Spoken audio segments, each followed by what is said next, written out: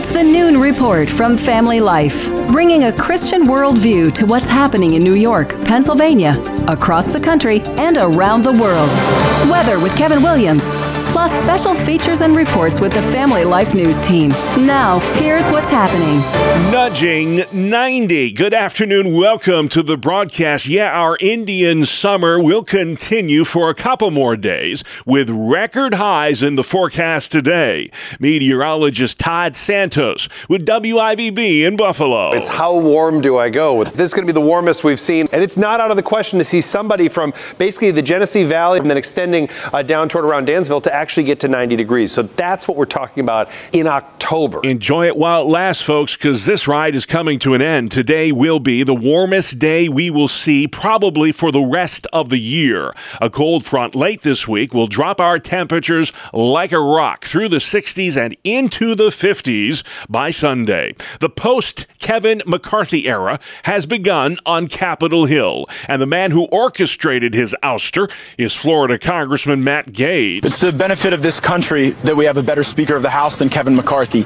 Kevin McCarthy couldn't keep his word. Yesterday's vote marks the first time in American history that a House Speaker has been ousted from power. Political pundit Greg Gutfeld says of the GOP. They shot themselves in the foot, and by foot, I mean head. We're talking about this instead of the border, instead of crime, instead of inflation. Stephen Miller, president of America First Legal, says Republicans need to take a page out of the Democrats' playbook. If you want to beat the left, if you want to dominate the left, if you want to save the country from the left, you have to learn from them.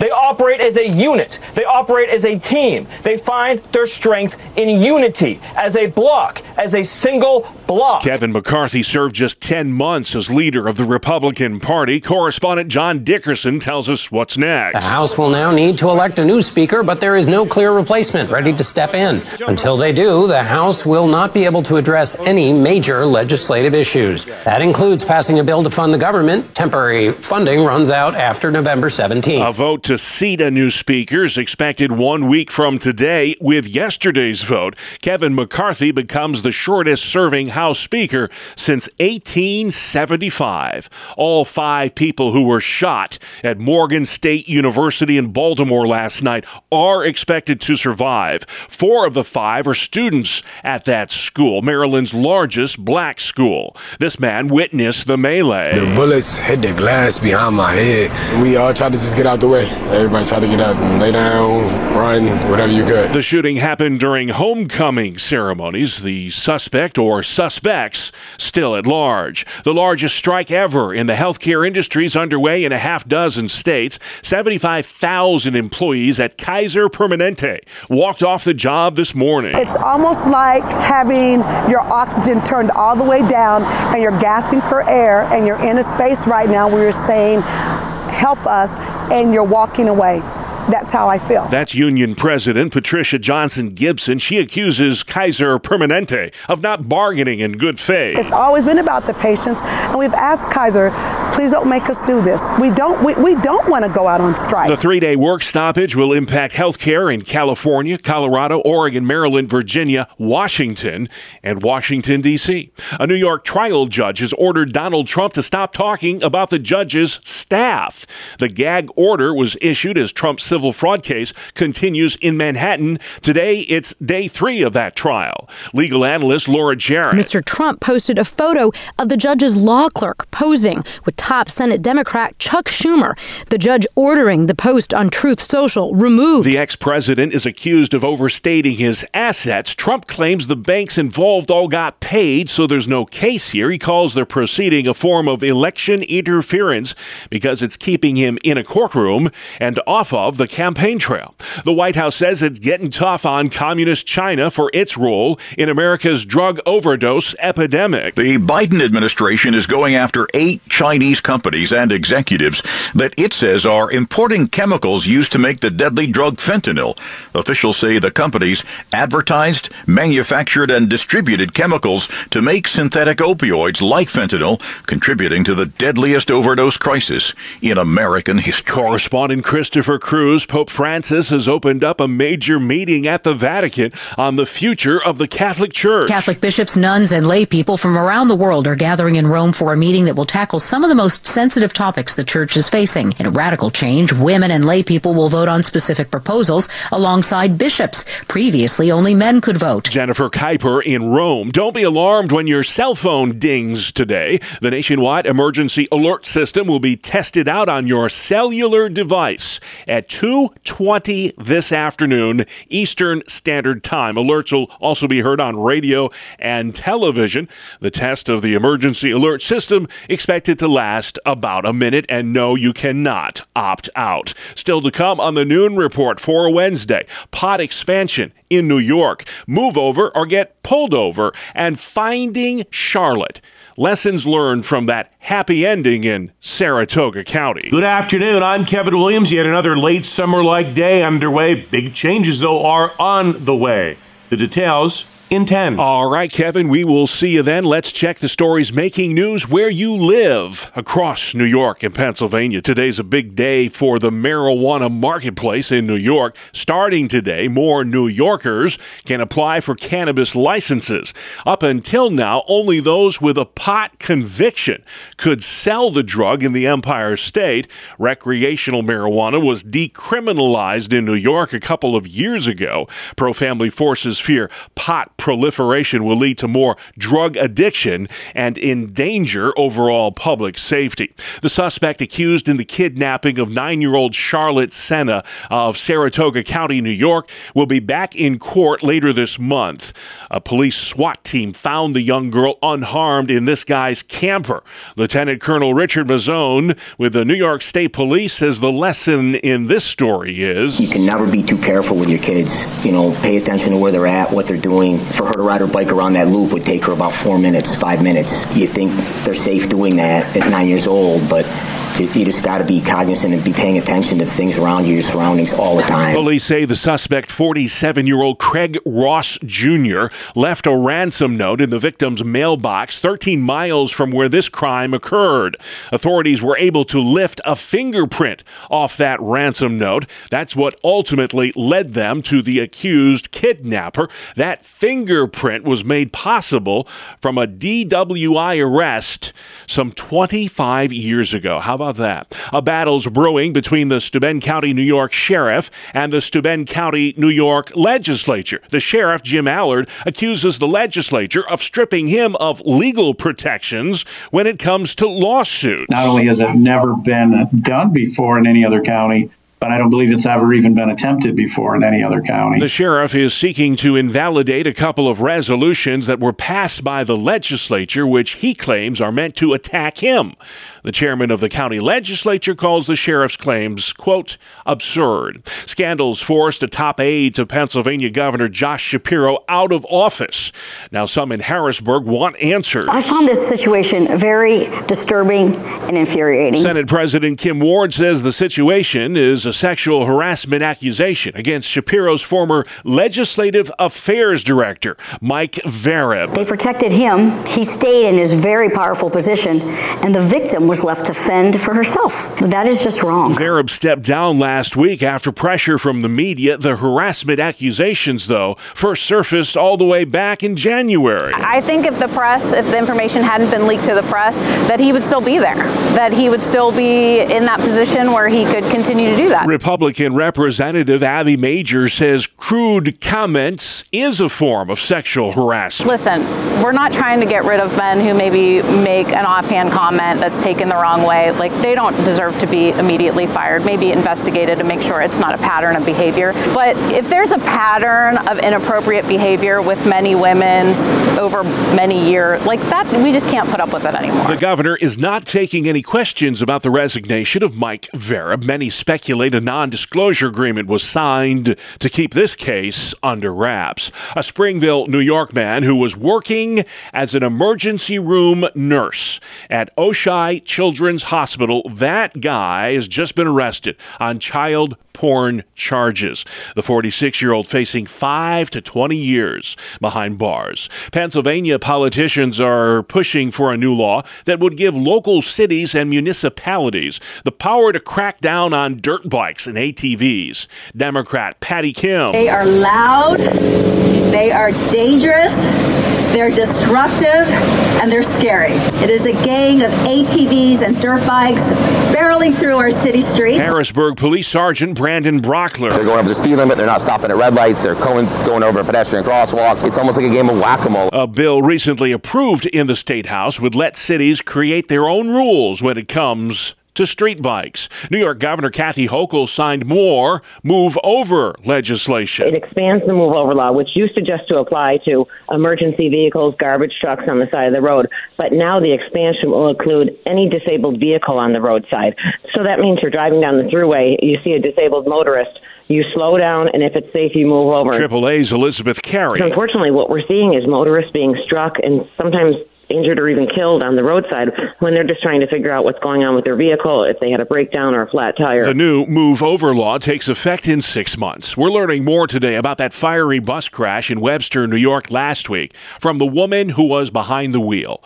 The crash would have been a lot worse had it not been for the heroic actions of Wayne Central school bus driver Deb Hibbard. It's been a whirlwind week. When push came to shove, we all did what we had practiced and got out of there. Hibbard and 2 chaperones helped get 22 students to safety just moments before the bus became fully engulfed in flames. Since the accident, Hibbard has been showered with accolades from her community. I can't even begin to explain how much that has helped, at least for me. I have several bouquets of flowers. I've got cards from the kids that ride my bus, food from local businesses. It's been outstanding. It really has. It makes me proud to live where I live. Hibbard is also a coach and a ref in the Rochester region. She tells Wham News she can't wait to get back to school once she fully recovers from that accident. Experts warn that burdensome rules make it tough to find workers to help drug addicts in Pennsylvania. That story from Family Life's Terry Diener. Senator Michelle Brooks testified during the Senate Health and Human Services Committee hearing on Wednesday and said the sheer volume of drugs drives the overdose crisis and called on the federal government to do more. The labor shortage is so severe that the Department of Drug and Alcohol Programs has paid off $19 million in student loan debt on behalf of their workers, and leaders plan to expand the program. Department officials say finding workers is a major problem. Terry Diener, Family Life News. Health officials in Erie County, Pennsylvania, as well as Chautauqua County, New York, are sounding the alarm over a recent spike in drug overdoses. Experts are noticing an increase in the trafficking of fentanyl mixed with a horse tranquilizer known on the street as Trank. Erie County, New York Health Commissioner Dr. Gail Burstein has noted an unusual number of child deaths the past month caused by respiratory infections in and around Buffalo. This is an unusual number for childhood deaths related to respiratory illness.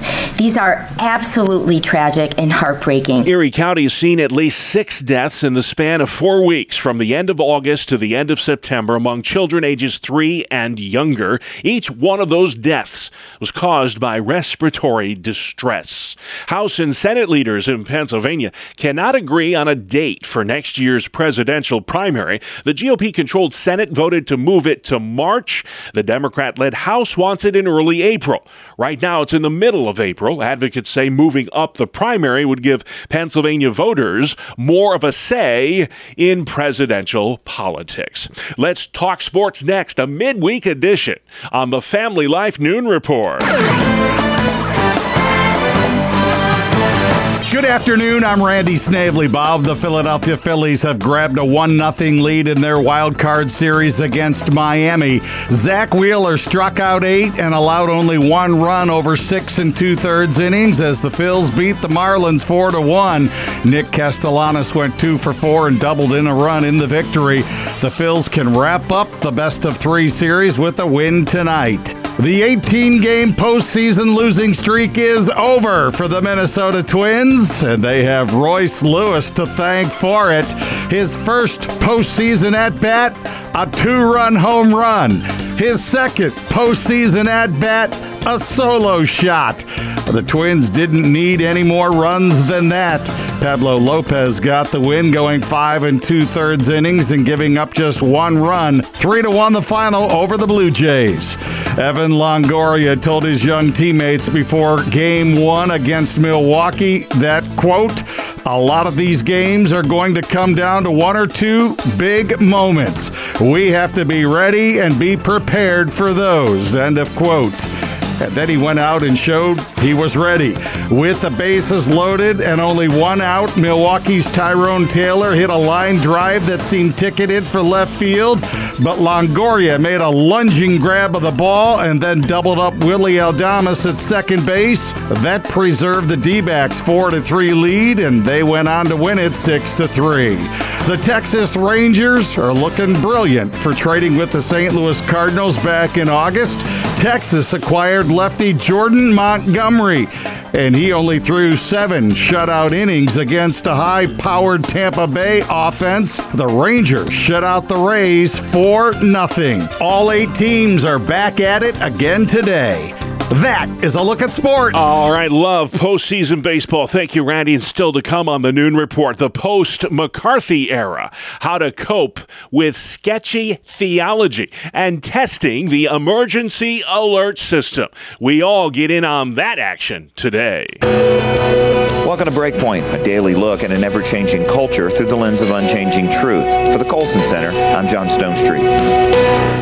For the last few weeks, all eyes, at least all evangelical eyes it seems, have been locked on Atlanta when North Point Community Church announced the Unconditional Conference, which was held this past weekend. Many noted that 2 of the speakers were men that were married to other men, and many of the rest of the speakers were on record as affirming same-sex relationships, as recognizing LGBTQ+ as legitimate categories of human identity, and as describing their work as hoping to convert other Christians to their ideas about sex identity and marriage. So would this conference mark Andy Stanley's departure from historic Christian teaching on human sexuality? On Sunday, Stanley maintained that the conference successfully met its stated goal without implying any kind of moral or theological shift. This is possible, according to Stanley, because of something he not only said about the conference, but also about the overall work of the church. Introducing in another context the work of 2 unconditional conference speakers, Greg and Lynn McDonald, founders of Embracing the Journey, Stanley stated this, quote,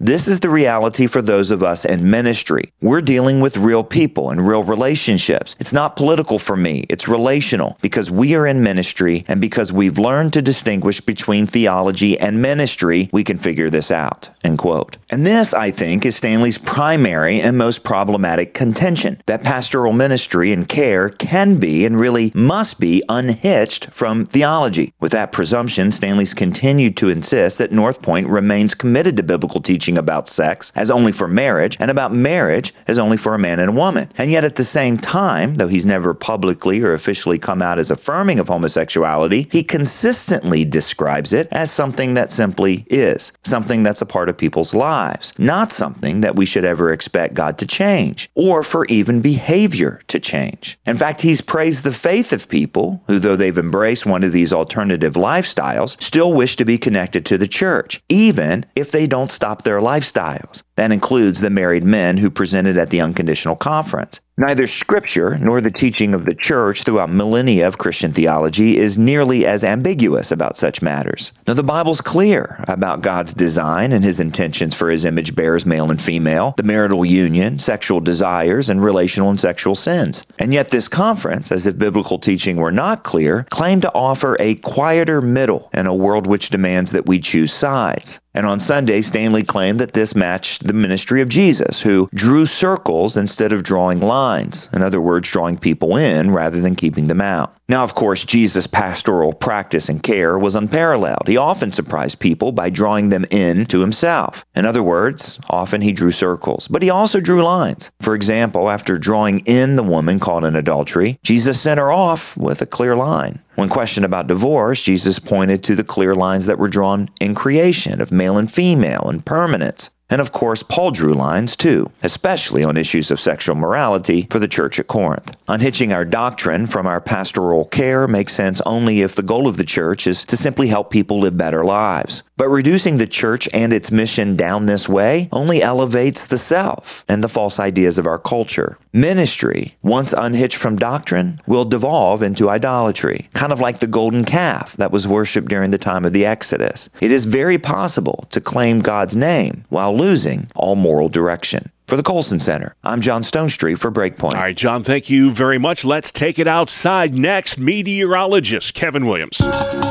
Here is your family life weather forecast for this afternoon. Golden sunshine and warm, upper 70s to mid-80s, record highs for some.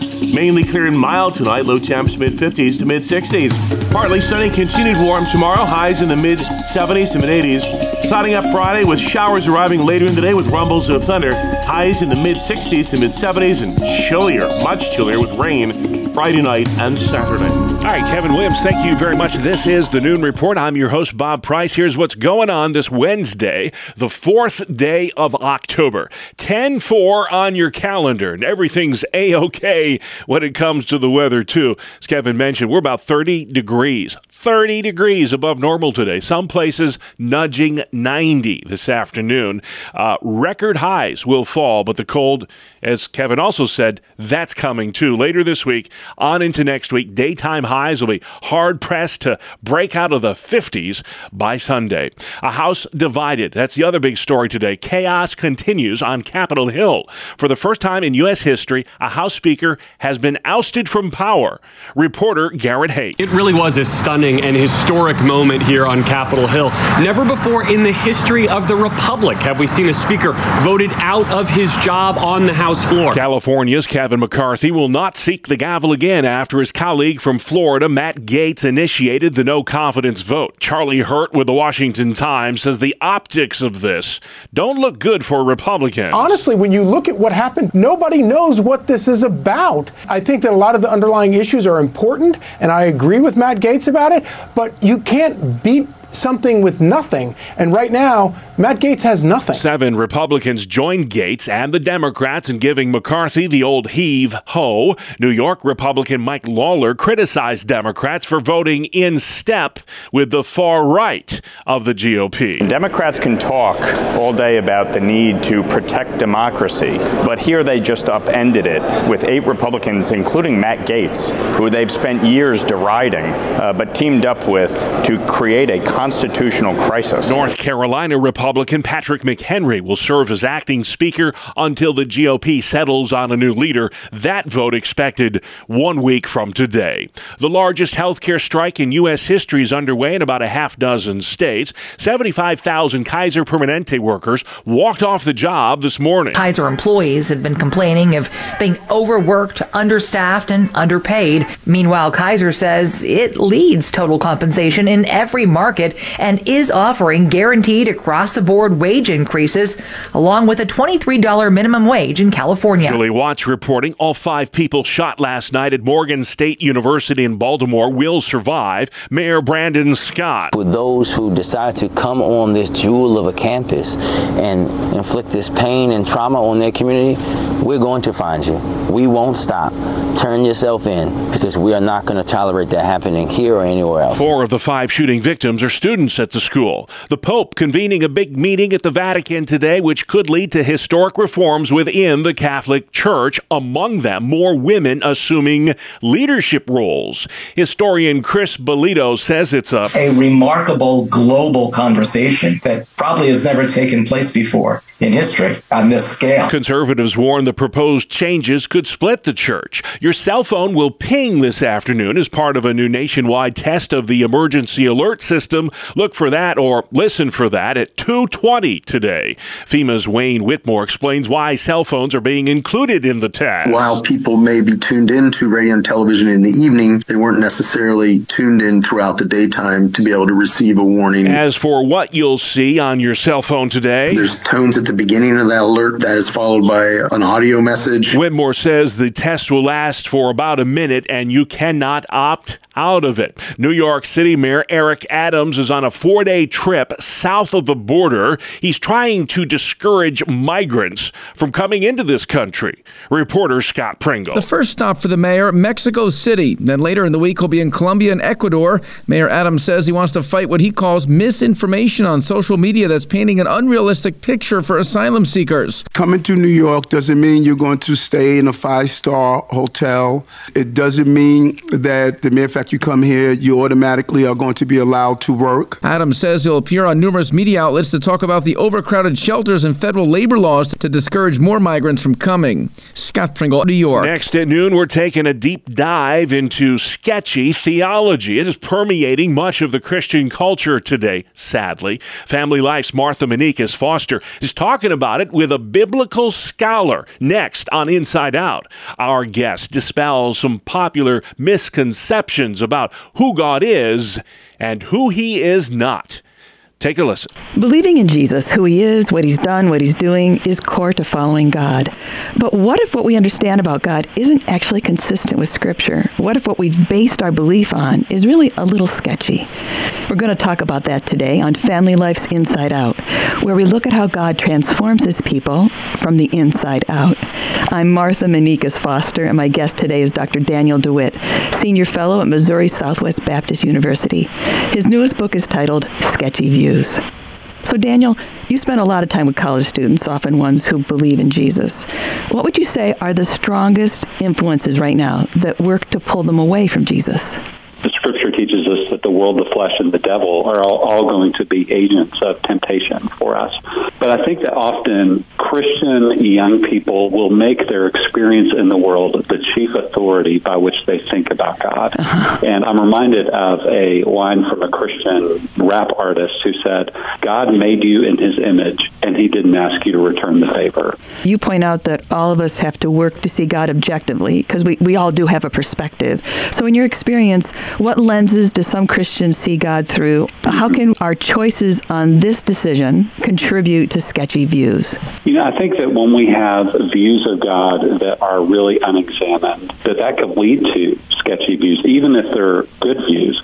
Because if we don't think critically about why we believe them, we won't develop the proper tools to explore other areas of beliefs. I also think that unfounded beliefs can be sketchy as well. And what I mean by that is there are certain biblical positions that Christians can debate over that aren't entirely clear in Scripture. And that's what I mean by unfounded. But when we become dogmatic about things Scripture isn't clear about, that becomes sketchy as well. I think also another category would be uncharitable views, beliefs that we hold that are true, but it's not truth in love. And then finally, I would say views that just contradict the Bible are the easiest ones to spot, views that are against the clear teachings of Scripture. I have a friend who was also an author who would say to respect the silences of Scripture. Those things that Scripture speaks on only briefly are not ones that we should be pinning our theology on. I love that. Yeah, I think it was John Stott who said something like, we should say what Scripture says, not more, not less, and for the same reasons that Scripture says it. You're listening to Inside Out on Family Life. I'm talking today with Dr. Daniel DeWitt, whose newest book is titled Sketchy Views.